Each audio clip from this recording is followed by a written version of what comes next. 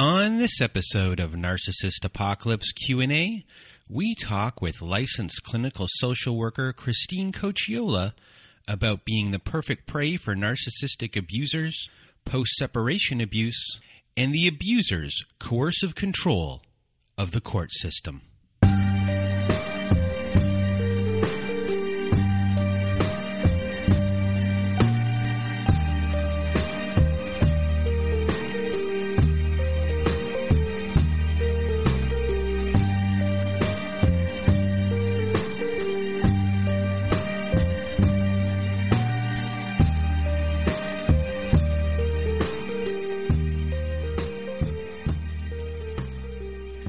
Welcome to Narcissist Apocalypse Q&A, everyone. Today on our show, we have licensed clinical social worker Christine Cocchiola. But before we get to this episode, let me just define what a narcissist is for this show. So what is a narcissist, you may ask? Well, for the purposes of this podcast, we refer to a narcissist as anyone who has displayed a pattern of behavior that shows a limited capacity to appreciate others' perspectives. It is that simple. Now, if you have not been to our website recently and want to be a guest on our Survivor Story show, please do go to narcissistapocalypse.com. Top of the page, there's a button that says guest form. Click that button, read all the instructions, send in your email or fill out the guest form there. For those of you that have not heard back from me yet, please go check your junk mail because I've sent out replies to almost everyone. I still have a little bit of a backlog, but hopefully I'll get to that today. And for others who need support that come to our website at narcissistapocalypse.com, at the top of our page there's a button that says support button. Well, it just doesn't say support button. It just says support. And you click on that, and it takes you to our very own safe social network. Our community members are on there posting in our forums. We have integrated Zoom support meetings every Wednesday and Saturday night. We have meditation ceremonies. We have closure ceremonies. And our members are on there to support you, cheer you on when you need it, give you a shoulder when you need it as well. So if you are looking for support, please do go to narcissistapocalypse.com. Top of the page, press the community support button. Now, another way to get support is to go to domesticshelters.org. So if you or someone you know are experiencing abuse, you are not alone. Domesticshelters.org offers an extensive library of articles and resources that can help you make sense of what you're experiencing, and they can connect you with local resources as well so you can find ways to heal and move forward. So please do go to domesticshelters.org to access this free resource today. And on my list here is a note from one of our sponsors, Bloomers Trading Co. Bloomers Trading Co. hand makes stylish garlands for modern events and home and wants you to finally enjoy gathering with your friends and loved ones this holiday season. Bloomers Trading Co. is known worldwide for their like-real durable holiday and Christmas garlands, and if you order before November 20th, they are offering you, listeners to this show, 10% off. So head on over to bloomerstradingco.com for 10% off all your holiday and Christmas garlands now.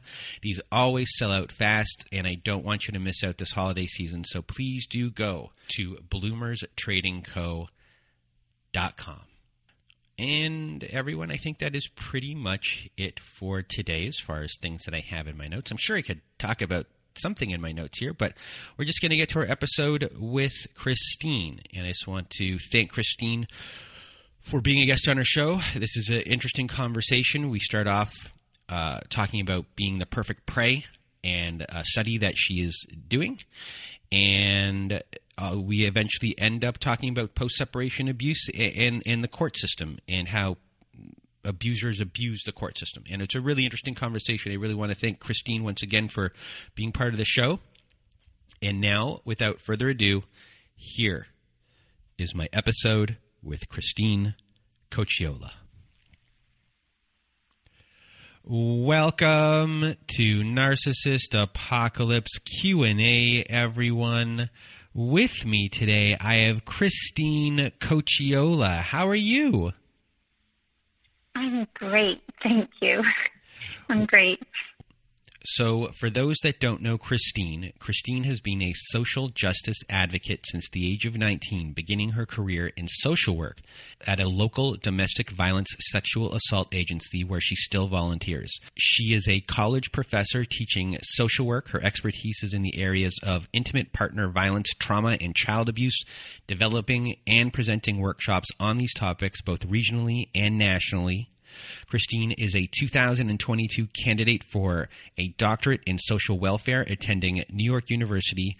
Her capstone project is on coercive control and the impact that this abuse has on adult and child victims. She has been an advocate on the state level for coercive control legislation, including Connecticut's Jennifer's Law, and of victims of coercive control. She is the mom of 2 amazing young adults. She hopes to continue to educate adult victims and survivors on how best to support children who have experienced coercive control. So a big thank you for being here, for educating everyone today. And now, without further ado, let's get into, being abuse victims being perfect prey. Sure. Thank you so much for that introduction, and thank you so much for having me here, Brandon. I truly am honored and appreciate it. I'm a little bit older, so maybe that's why there's a long list, but I think what I always try to highlight is that all of those experiences, and I still was in a relationship with a coercive controller for 35 years. So I always want to tell victims of abuse and survivors of abuse that I'm not trying to insinuate I'm smarter or better than others, but that if it could happen to me, and I was teaching on this topic every single semester for the last 20 years. I teach on the power and control wheel. I was an advocate since the age of 19, very engaged in advocating for victims of domestic abuse and sexual assault. I worked for the Department of Children and Families in my younger years, and I've been doing social work my entire life, and I didn't see it in my own life. And that's just, to me, I feel like I was I'm hoodwinked, like, how did this happen to me? And there's always these conversations around self-worth. And, why do victims stay? And how come it takes 7 attempts for victims to leave? And these are, really great questions and fantastic questions. But I guess I feel like if I didn't see the signs and I was teaching on it, then doesn't it make sense that a lot of other people who aren't even aware of what these red flags are, that they would stay or that they would have difficulty leaving? So I call it perfect prey because I feel like victims are set up in a way based on who they are as individuals, that they are the perfect person for a predator, such as a narcissist, such as, any of these pathological behaviors that we see, that victims are just set up in a perfect way to be that prey. And so when I finally did leave my ex-husband after multiple attempts, I decided to dive deep into this, as we hear all the time victims do, right? Just researching and looking into how did this happen and what are the signs and how did I miss them, and over again. And I said, you know what, I'm going to go and I'm going to get a degree in this. I'm going to research this as part of a degree. I always had wanted to get my doctorate, and I started researching coercive control at NYU, and decided to do a research study on characteristics of victims. A lot of people who've listened to the show have read the book, The Human Magnet Syndrome. So is your theory, I guess, rooted in the same type of theory? Sure. So that book is sitting on my shelf, and as soon I have 10 books that I started reading, and I tagged pages in them, and that book is there because, yes, the idea that some of us, we've all heard these discussions about the Enneagram and the Big Five personality test. And yes, my study is based on this idea of schema theory, which Jeffrey Young came up with. And he and Janet Klasko created they came up with this theory that is the 11 life traps. And they say that all of us have life traps. And when I began my private practice, I really fell in love with his work and with Janet's work on these 11 life traps, because I have several life traps. We all have life traps. And life traps are maladaptive coping mechanisms that we learn from either childhood, our development, or we're born a certain way, or culture. And so what is it about society's impact, the systemic impact of, we could talk a little bit about patriarchy, or how women are people pleasers or victims in general, whether it's female or male, tend to be really kind-hearted souls. Are they born that way, or did they grow up in environments where someone maybe they felt like they had to take care of maybe their parents a little bit more, or they didn't want to disappoint others? And again, these are all related to those three things: culture, development, and our personality. And I believe that many victims have all of those characteristics that make them, one of Jeffrey Young's life traps is subjugation. So the schema therapy is technically,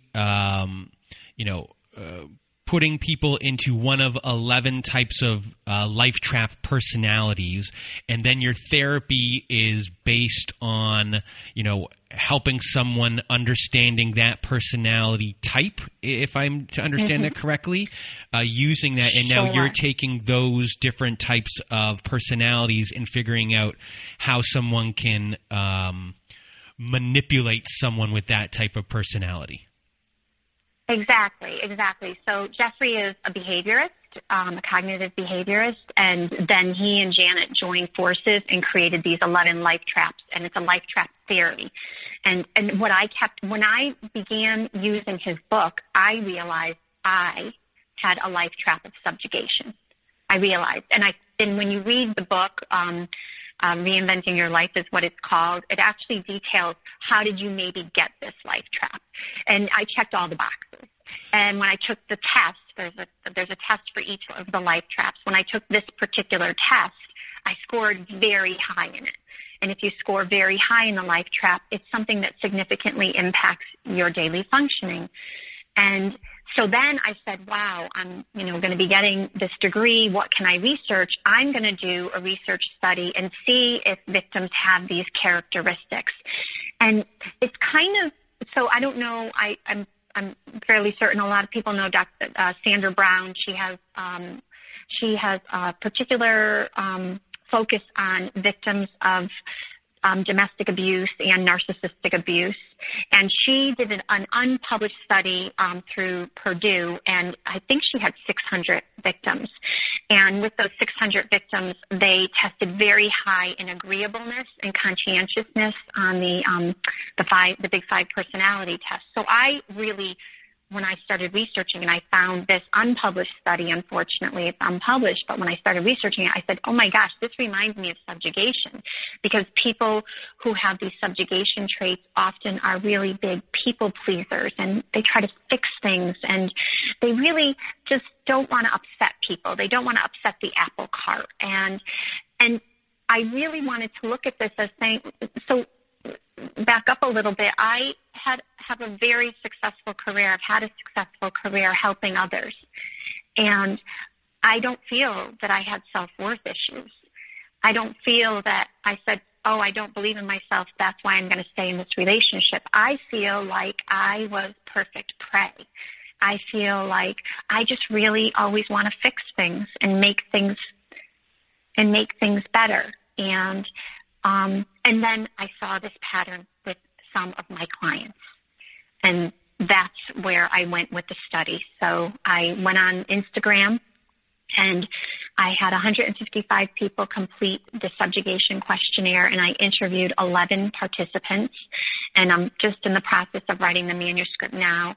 but most of the people did score very high or high in subjugation. So subjugation is only one of the 11, correct? Correct. So do we need to know what the other 10 are? Well, I think there's some that are related. So, defectiveness, a life trap of defectiveness, thinking that's a self-worth one, right? Thinking you're not good enough. Gosh, if you compound subjugation and defectiveness, that's like a perfect remedy for somebody to be abused, right? Because they don't think they're good enough. Certainly, I would say that what we know about many people who have these predatory behaviors, they have entitlement as a life trap. They think they are entitled to behave in a certain way, and it doesn't matter, and they have low levels of compassion towards others. I think it's really helpful to know them all, but I think that what I'm proposing and what I believe, and I think it's in line with a lot of the discussions about, being a giver, with the Enneagram, and being highly conscientious. And so with the Big Five personality test, conscientiousness is also, as you probably know, not just like being organized and taking care of everything, but also being conscientious about other people's feelings and, having concerns about that. And so what the really interesting part about, I think it's Sandra Brown also found that many perpetrators of domestic abuse are highly disagreeable. Surprise, surprise, right? So, what is it that makes these people want to have power over and control others? Well, if they meet someone who comes along and says, I'm going to let you, choose which car we purchase or what we have for dinner tonight over and over again. I'm going to continue to be really giving and accommodating to you. Then that just, of course, emboldens perpetrators too, right? It gives them more power. It continues to give them carte blanche to have power over someone who really doesn't want to upset the apple cart in the relationship, who really wants to try to please and make everyone happy. So before we get into subjugation, can you define subjugation for us? Sure. So, I think overall, the way that Jeffrey and Janet would identify it is that, there's an emphasis on putting others before ourselves, taking care of others, and oftentimes allowing others to kind of be in control. And I don't necessarily mean bad control, but certainly allowing others to take the lead oftentimes in our lives. And that taking care of the wants and needs of others before ourselves is primary. That's something that makes us feel good, is taking care of others.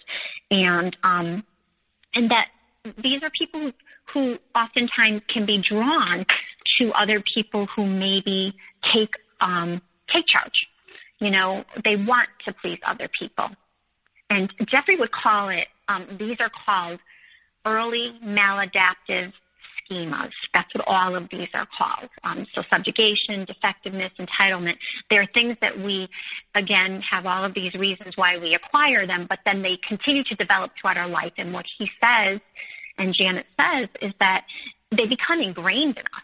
Schemas become so ingrained. They become the way that we behave. And when we encounter things in our life, we react by using these maladaptive schemas. So they almost, in some ways, given the right predator, are going to intensify. Given the right person, they're going to intensify because they are so ingrained in who we are that, if people-pleasing is part of what we are, then we meet someone that wants to be pleased all the time. We're just going to intensify that behavior over and over again. After people who are listening understand, what subjugation is, I guess where will we go next with this once we know this information about ourselves? Sure. So I think that it's about changing that maladaptive schema, right? And so certainly I would say when it comes to victims of abuse, they can't change anything until they're out, right? However, if my goal is, so I actually created a program at the college I teach. It's called Intimate Partner Violence Sexual Assault Prevention Program. And one of the workshops that my student interns present is called Where is Your Line? And the whole goal behind this workshop is to get people thinking about what are the red flags happening in this relationship, and where is your line? When are you going to say enough is enough? And so if we can teach people about knowing that maybe this is their life trap, right, and that's an unhealthy coping skill that they have, and that how do we teach them to have lines, to have boundaries in their life? And so for me, I feel like when I had this understanding that I had subjugation in all parts of my life, by the way, not just in this relationship, but in many parts of my life, I started to say, okay, how do I create lines? And well, I mean, I'm sure you know that the moment you start to create boundaries with people who are really unhealthy, they oftentimes don't like it, right? They oftentimes react negatively. And for me, that became the road to my leaving. Because if my partner continued to have that charlatan, the fake facade of being really wonderful a lot of the time, but being really horrible a lot of the time. And so I was caught in this place of who is he? Is he really a horrible person? Is he a nice person? Am I crazy, right? All the gaslighting. Am I crazy? Is there something wrong with me? Let me keep so subjugation. Let me keep working harder. Let me try to do this differently. Let me do that differently. But the moment I realized that I needed to start creating lines, he started reacting more negatively. And that's when it became so much more clear to me that it wasn't me. That by understanding that I needed to have boundaries and lines in place, so I'm going to back up a minute. One of the things we know about victims of domestic abuse and of these types of, like Dr. Ramani talks about, right? Narcissistic abusers, right? One of the things we know is that abuse victims are stripped of their autonomy. They're stripped of their ability to actually think for themselves. Evan Stark, he's the international expert on coercive control. He talks about it. He says, the unknowing of what we know. The unknowing of what we actually know. So if we all are born with intuition and the ability to know what's safe and unsafe, that fight, flight, or freeze mode, right? Like all of those things that we are born with. Yet, if we grow up in a home where maybe, we are a little worried about a parent a little bit more, and my parents are amazing, but if we're a little worried about a parent, we're a little caretaking because we're born that way. Do we start to diminish our intuition, our ability to make decisions that are best for ourselves? Is our autonomy in some ways compromised? What's best for Christine in this situation? And then Christine, at a very young age, gets engaged with someone who has these tendencies.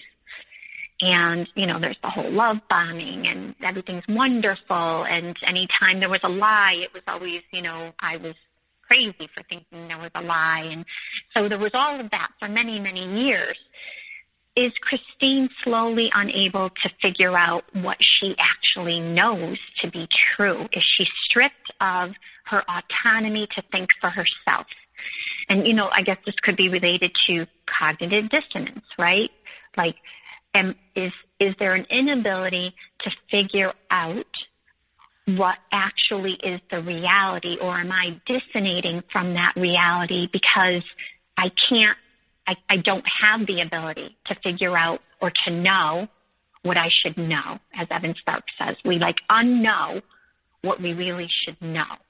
And that is, if you understand that you are a person who has this maladaptive coping schema, if you understand that and you begin to create your own ability to know what you should know, right? Again, this is not victim blaming at all, but begin to have more autonomy in your life and you create more boundaries, that's when that abuser is going to retaliate. And unfortunately, I would say that the reason why it takes 7 attempts to leave is because we know, on average, by the way, 7 attempts to leave, is because we know these abusers are really good at performing when they need to. So things get really bad, and then they put on this facade or this apology, or they threaten.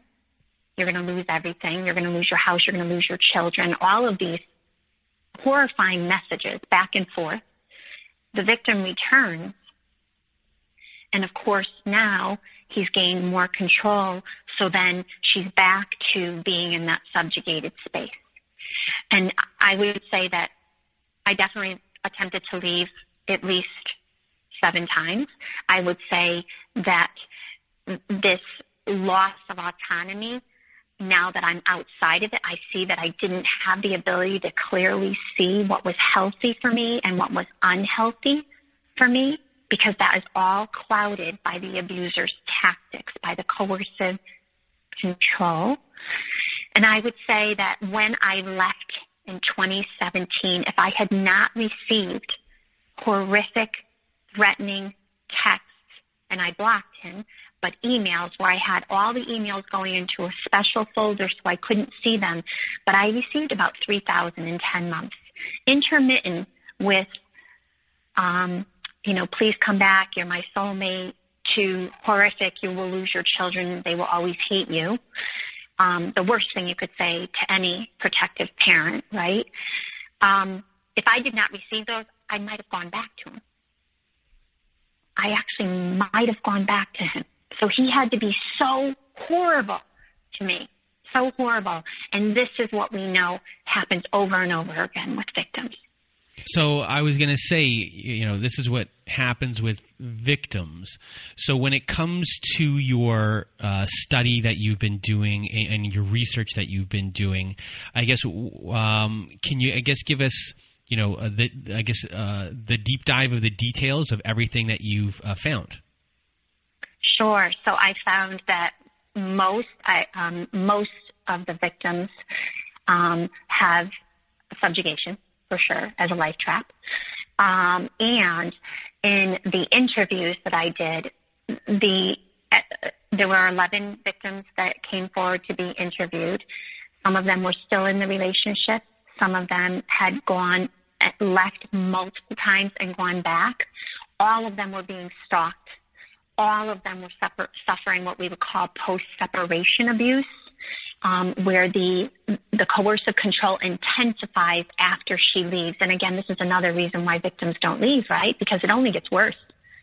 I mean, oftentimes, it only gets worse when the victim decides to finally leave. So post-separation abuse, very evident. Use of the children as pawns, a long custody disputes. Several of the victims are still embroiled in court. Vexatious litigation is what we call it. Harassing. It's like always, like, I'm sure you would agree, it's always the same story. Literally, the story is so textbook and just a different person, unfortunately.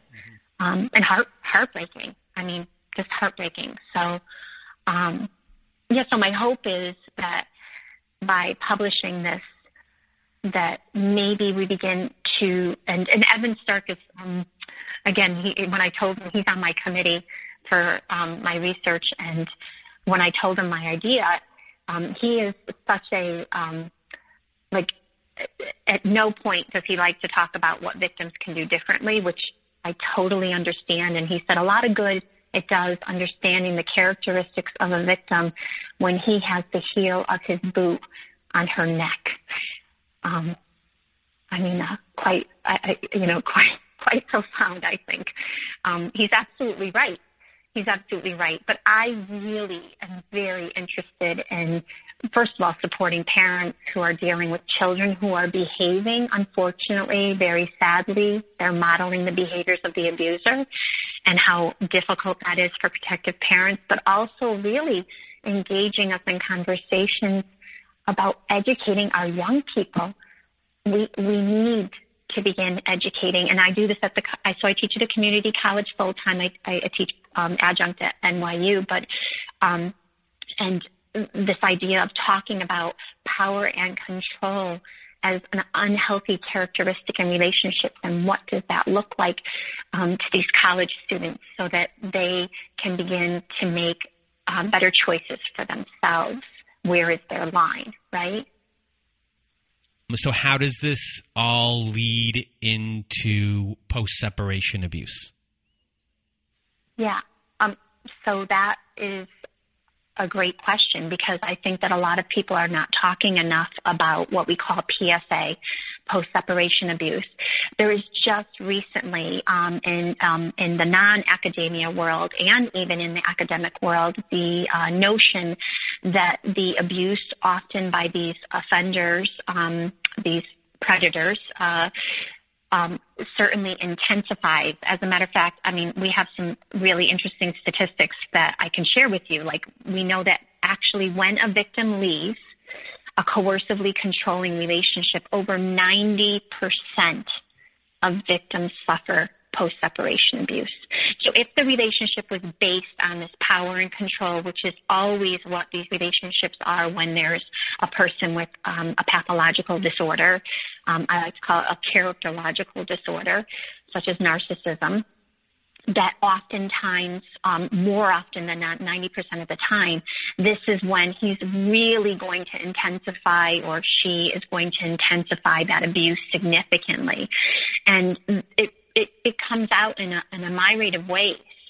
So what's interesting is that, you know, if there's been coercive control in the relationship, and I should just mention that, you know, we know that some relationships are what we call situational violence, but very, very few of them are. And those situational violent relationships are, you know, where there's one person or both people who are involved in aggressive behaviors towards each other, which is horrifying and horrible in and of itself. Relationship dynamic is not based on power and control. We know that close to, again, this number 90% of domestic abuse situations are just that, coercive control based on power and control. And so that's been going on for however long the relationship has been going on. And so when the victim finally decides to, I like to say, escape that relationship, and I call it domestic abuse, by the way, because we're trying, I know Jess Hill wrote a really great book, and, you know, why does, See What You Made Me Do, and she's out of Australia, and the idea that it's not always violent, right? That's the problem, is that most of these cases, oftentimes the violent act is the last act. And you know, I'm just going to give you a couple of really interesting statistics. A fifth of homicide victims with restraining orders are murdered within 2 days of getting that order, within 2 days. And a third are murdered within the first month. So we tell victims to leave. We tell them to get restraining orders. We tell them to go to the police. And then we're now saying that when you do all of that, it's actually going to get horrifically, like, just horrible. It's just going to intensify so much.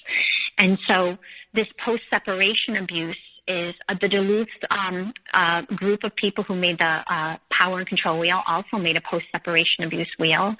In the 1980s, they were definitely thinking about power and control as a way to inculcate abuse onto others. And they came up with these ideas that we can use children as proxies against the victim. So I'm going to kind of go through what post-separation abuse looks like. Oftentimes that use of the children is happening already in the relationship, and it's happening oftentimes overtly, where the victim is being undermined or ridiculed, oftentimes dismissed or diminished in the family system. But also it could be going on covertly. I'll just give a little example. So when my offender, when my ex, when I caught him cheating the first time and come to find out it was kind of like he had two lives, virtually the entire relationship. But when I caught him the first time, I left with the kids for the weekend and went to my mom and dad's, and he was begging me to come home. And then at some point was also saying, I could have you arrested for kidnapping the children. And I was just I was very overwhelmed and filled with anxiety. And but then he kept begging, and I came back after the weekend with the kids, and he said, we're going to work it out. We're going to go to therapy. And I went to work that night to teach. And it wasn't until, so my daughter was 9 and my son was 10, and it wasn't until my daughter was 17 when there was an incident between her father and she, and she shared with me that at that age, he began telling my children that I was crazy, that I make up stories, that I couldn't be trusted, and that I suffered from severe depression. And so that domestic abuse by proxy, unbeknownst to me, by the way, for 8 years, was going on and started when my children were 9 and 10. And so he was laying the groundwork. He was already laying the groundwork to harm me. And of course, part of my area of interest is this, like that's a significant psychological abuse to children. And just like, how could we not acknowledge children as victims of coercive control and as victims of domestic abuse? We call them witnesses all the time. We call them, they witnessed it or they were exposed to it. And I am just adamant about, no, they actually experienced it. Whether they watched it overtly or covertly, they experienced it as victims. So that's like one way that these perpetrators begin to insidiously, this hidden abuse, insidiously abuse the adult victim and the child victims.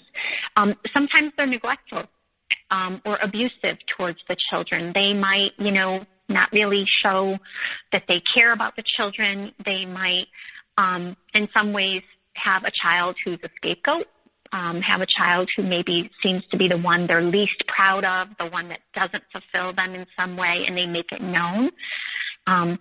They oftentimes will discard either a child or, of course, they are discarding the adult victim. That adult victim becomes their scapegoat, and that person is dismissed or diminished within the family system entirely. As we talk, about oftentimes the isolation of the victim. So these perpetrators often will dismiss family and friends that mean something significant to the children, to the victim, and undermine those family members in an attempt to isolate, and those friends in an attempt to isolate the victim, the adult victim, and the child victim. And these are all, again, post-separation abuse, because what we know is these are times when the abuser will begin to ensure that he gets alliances with people so that the victim feels that she, in the case of a female victim, feels that she has no one that she can turn to because he's turned everyone against her. In the case of a client of mine, where she's been, and we call it, again, the children were used as proxies. So the children have turned entirely against her. They have nothing to do with their mother now. It's been about 2 years. And, of course, she's devastated. There's nothing more devastating than that. But when her children were talking to her, she was telling all of her friends and family that she was turning the children against him. So the flipping of the narrative is constantly happening. So I like to say that the accusation is the confession. Whatever this abuser is accusing the other person of, that's actually fully his confession. And I see it over and over again with clients, and certainly saw that in the research study. The counter-parenting, I think I've already mentioned. It's another post-separation abuse. So imagine that, you're supposed to have the children home at 5, and you're the abuser, and you bring them home at 4, and the victim isn't there yet. Or you bring them home at 8. You totally disregard any of the orders by the court. You certainly ensure that if you're supposed to be paying a certain amount, you don't pay that amount. That would be an aspect of financial abuse for sure. I guess another example of so you maybe send the children home with particular items that, you both as parents had agreed that the children wouldn't have, whether it's a new toy or it's, maybe you're allowing them access. I like to call it, especially as children reach pre-adolescence, they begin shopping, parent shopping, because, there's going to be one parent that's going to give them what they want. And the sad part of this is that then we create children who are behaving in much the same entitled way as the abuser. And so how does someone parent a child who at one home is getting everything they want and allowed to do whatever they please versus a parent at the other home who's trying to create boundaries and structure and healthy things that the parents do to ensure their children grow up having a healthy character. And so the abuser wants to undermine that. I wrote a letter for the International Coercive Control Conference. We had our first conference this year, and the letter is from the abuser to the child. And it basically talks about, that the child is really just a pawn. You are just there to serve me. You are just there to fulfill my ego, to ensure that I actually feel good about myself as a parent. And that is your only role. So my love for you is entirely conditional. And the moment you violate that in some way, either by aligning with the victim or maybe questioning my authority, my power and control over you, the moment you do that, I'm going to treat you just like I treat the adult victim. So when we talk about children being unable to actually make a healthier choice for themselves, how could they do that when they are trapped? They are entirely trapped, because if they align with the victim, then they're going to be harmed by the offender in much the same way. And if they align with the offender, they know that they are also in some ways alienating themselves from someone that actually probably is the healthier parent. So they're cornered, for lack of a better word. And so many of these offenders will keep the victims engaged in court for an extended period of time. And oftentimes, part of this post-separation abuse is they will attempt to get custody simply because either they don't have to pay as much in child support, but also simply because it hurts the adult victim. That's all it is about. They know the adult victim wants nothing more than to have as much time as possible with the children, and so the perpetrator will do whatever he can to prevent that. And that means remaining engaged and embroiled in custody disputes. We know that so let me think about this statistic for a second. I don't want to get it wrong, but that most custody disputes, are domestic abuse. That much is for sure. So when we hear about somebody being engaged in court for 3 or 4 years over custody, the red flag should be going off. That's domestic abuse. That's not a custody dispute. That's domestic abuse. That's vexatious litigation where I'm going to use the court at any cost to harm you, and I'm going to take whatever matters the most to you, and that is going to be the children. And so these ideas of creating like a financial burden, by the way, right? Because if I'm involved in court for an extended period of time, then of course that's going to cost more money. And so, there's this whole movement right now. It's Me Too Family Court, hashtag Me Too Family Court, judicial accountability, because once these victims get into court, abusers actually get custody upwards of 50% of the time, the moment a victim says that she has been abused. Joan Mayer just completed a study on this. And when I say 1 in 2 times, 1 out of 2 times, abusers will actually get custody. I don't know about you, but that is just so astounding to me. And these victims so powerless. So they are again told in an insidious way, don't mention the abuse. They're again told, if you leave, this is what's going to happen. And heartbreaking. Absolutely heartbreaking. Victim thinks she's going into court and maybe worst case scenario 50-50. And then this ends up happening to her. So again, another example of post-separation abuse. When a lot of those things happen, when the abuser is the one that's actually getting the custody, how big of a role does or do resources play as far as rich, poor, at that point, your money being shut off from you and getting proper representation within everything to fight the fight? Yeah, no, absolutely. So,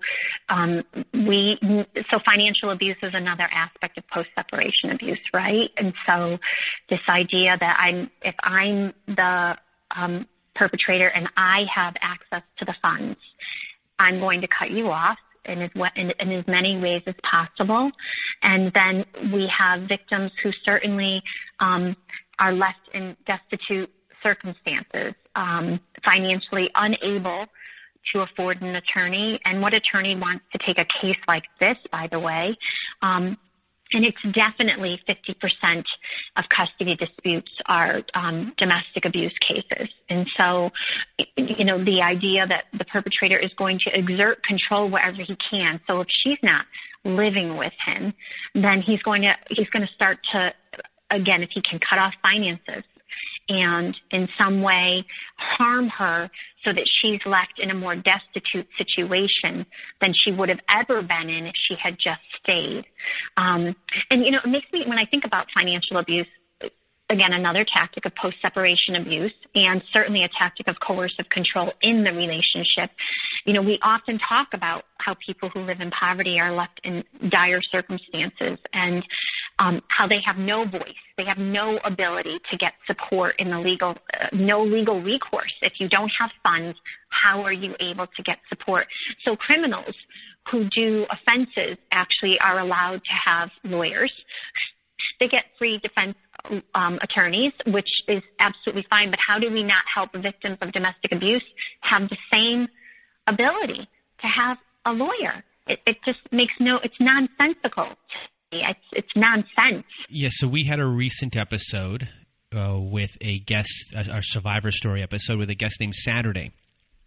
And a lot of Saturday's story most of Saturday's story is post-separation abuse. And it was an interesting episode because it wasn't just her story. It was a story about her stepdaughter, and it was also a story about the stepdaughter's mom. And Saturday came from a middle to upper class background, and the stepmom her stepdaughter's mom came from a background that was not wealthy at all. So when during the post-separation abuse, Saturday had a lot more money and more support, family support to fight and get things. But, we find out during the story that the other person didn't have that, and there's a lot of mistakes on their part made on the way because they didn't have the legal advice that they needed to get. All these little things, and Saturday's lawyer was pretty much paid for. Obviously, they still had not issues with paying a lawyer, but they still had a budget to spend. But you rarely hear, eventually now a lawyer within the office heard about the stepdaughter's mom and is taking them on pretty much pro bono, which is very, very, very rare. Right. To help them along the way with, because now they're a team. They're all a team now. It's rare that you can get the ex and you all on the same page, because everyone's pretty wary of each other throughout this process. But they became a team because, the stepdaughter is the pawn in the game for everyone. And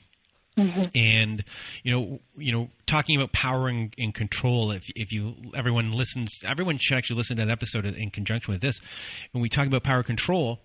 In the post-separation abuse, during the relationship, this person was, I called them masterful with their language and everything that was going on. The way that they controlled the situation was very much a mastery of how they were doing things.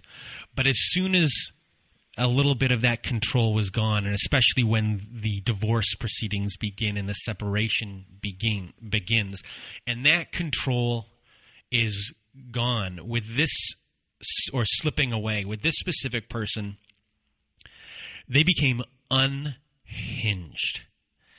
And sometimes you see like an unhinged where, the mask is gone and they go. Sometimes people are able to control it a little bit better, in the sense of how reactionary they are. But this person became from, under control to just they're capable of anything, and they're grasping at straws to gain that control back in any which way.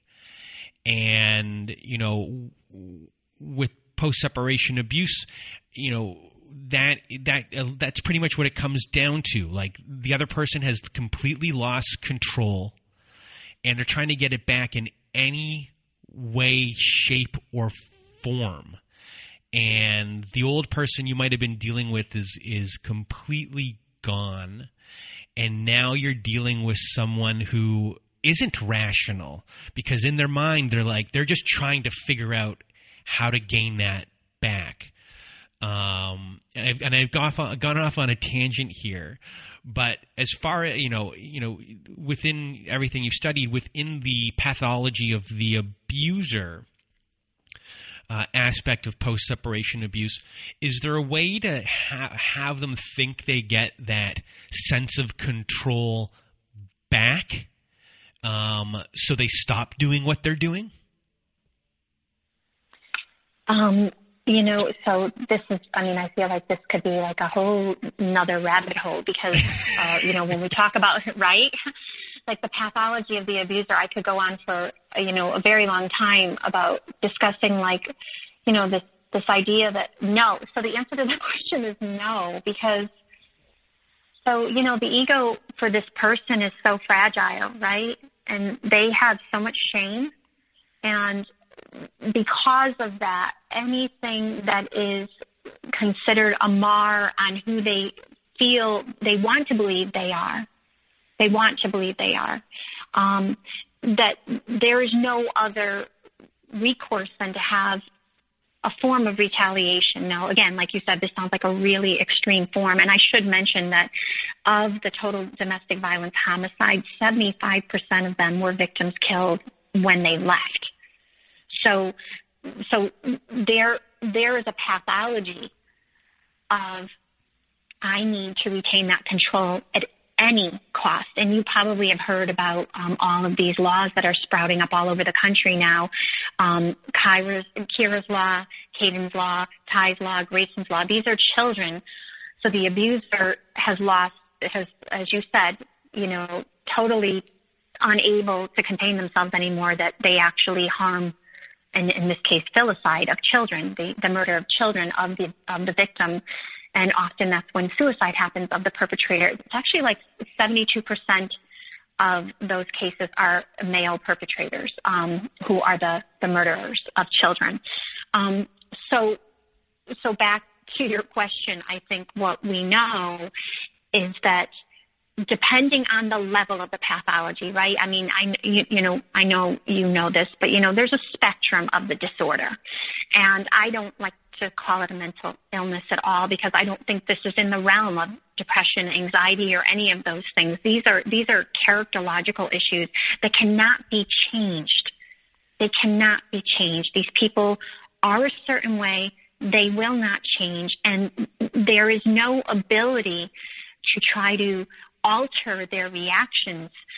All that we can do is educate people on prevention and getting into these relationships, and also have the support services when they leave. And that's part of the problem. The reason why there's post-separation abuse is because we don't have the supports in place so that victims don't suffer that post-separation abuse. It's the overwhelming issue we have right now, in my opinion, is that we don't have a judicial system and a legal system. So I'm talking also police that truly understand the manifestations of these characterologically disordered individuals. And until we have people, I didn't see it. No, granted, it was in my home. I was living it. It's a little bit different. But my point is that these experts out in the world, judges, lawyers, judges, lawyers, and police officers, they believe they have the knowledge. And I'm sorry to say they don't. They don't understand this. The pathology is so difficult to understand that until they are willing to truly understand the pathology of these abusers and understand the tactics of coercive control, these types of horrific incidences are going to continue. And that takes people being willing to say, by the way, in a world where, I mean, I'm not trying to be rude, but in a world where there are many people in positions of power who have a belief system that is centered around patriarchy, whether they truly believe it overtly or it's just a feeling that many of us have grown up with. I mean, we can add religion into this, so many of us have grown up in a way that there's a certain position of power that certain people have. And it doesn't have to be male. It can be male and female. That they have, so judges have positions of power. And until these people are willing to acknowledge they don't have all of the knowledge, so they don't have all of the information to protect victims, until they're willing to acknowledge their shortcomings, that this is a really difficult pathology to understand, that even the most astute of us miss it. Until they're willing to actually acknowledge that, then we're not going to get anywhere in preventing this. So we're certainly not going to get past post-separation abuse in the judicial system and the court system. It's just, it's like that picture that's online of coercive controllers. They have the puppet strings, and these abusers are coercively controlling the court system. They coercively control, they manipulate, they gaslight police. They manipulate, they gaslight judges. They manipulate, they gaslight attorneys. They have victims advocates telling victims, well, he's willing to go to therapy, so if he goes to therapy, will you let the case go? Will you, drop the case? And my situation, no.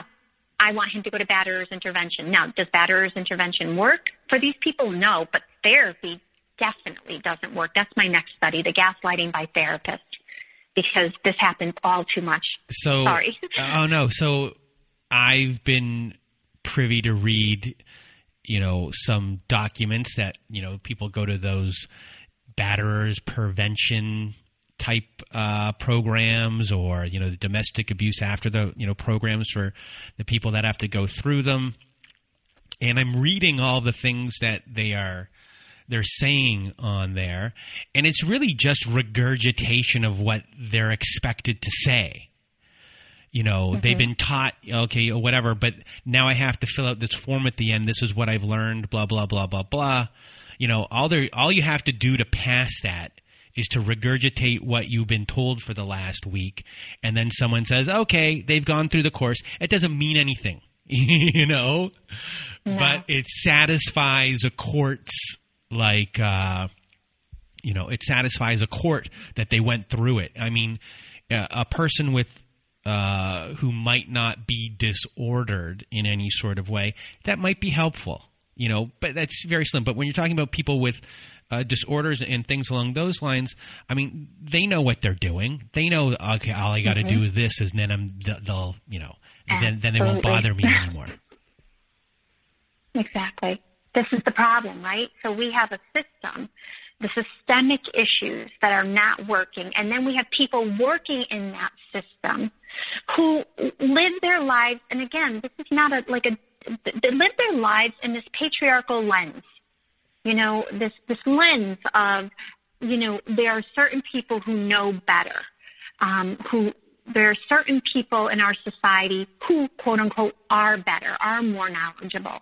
And so really what we need is people to begin to remove that lens and to look at what knowledge can I gain as a judge, police officers, obviously the Gabby Petito case, there is an unacknowledged deficiency in these systems.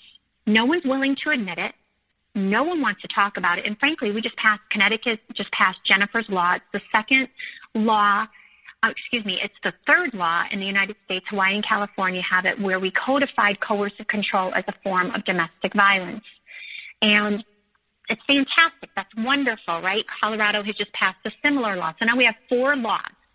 And do you know that in the state of Connecticut, there were 2 laws that went to judiciary hearing, and there were 11 hours of testimony. We had Evan Rachel Wood testify, Marilyn Manson's ex-girlfriend. Mm-hmm. We had Laura Richards, the creator of Dirty John, the producer of Dirty John podcast and the Netflix series. She testified. And do you know that we had the Connecticut Coalition Against Domestic Violence against our piece of legislation? They were interested in a more watered-down version of a piece of legislation. And I'll tell you why. Because Connecticut Coalition Against Domestic Violence gets $3 million a year from the Judicial Department in the state of Connecticut. And the Judicial Department did not want our law. The Connecticut Bar Association did not want our law. And so we have groups of people who do not want to be trained on understanding the pathology of 90% of domestic abuse. It's coercive control. It's inculcated by an abuser who most likely has narcissistic personality disorder. I don't, again, usually, I don't want to draw, I know a lot of people use that word a lot, but really what we're talking about here is someone who has this pretty significantly, and we have a system that is not willing, and Connecticut is just an example of that. Thankfully, our law passed, but it wouldn't have had we not had 11 hours of testimony and some very prominent people, including Evan Stark, speaking also at our event, at our judicial hearing. You've given us a lot of knowledge here today, a lot of not just knowledge, but just a lot for us to think about. And, so before we end off our show, is there something that we haven't covered that you want to mention? I guess I just would love for us all to begin to believe victims. We need to believe victims and not question them and not ask why they stayed, because that's a false narrative. There's a lot of reasons why victims stay. There's so many that almost it's safer to stay in some instances. And every victim who's out there listening right now, please don't take that to mean that you shouldn't leave, because you should leave. But we understand why you haven't. And we all have a part in supporting victims, in supporting their stories, and not asking, why didn't she leave, but ask, why did he abuse? That's like really important to me.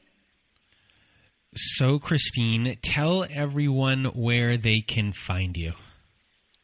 Sure. So I am on Instagram. Coercive control is IPV, intimate partner violence. And I am also, my website is ChristineCocciola.com, COCCHIOLA. I'm very interested in supporting protective parents.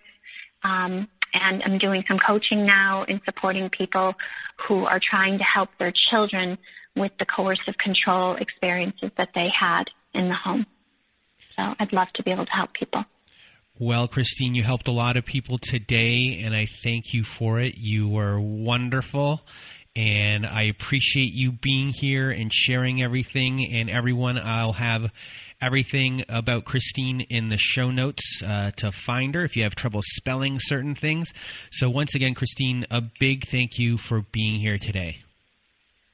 Thank you so much for having me, and thank you for all that you're doing to bring awareness. I can't even tell you. I so much appreciate it. Thank you.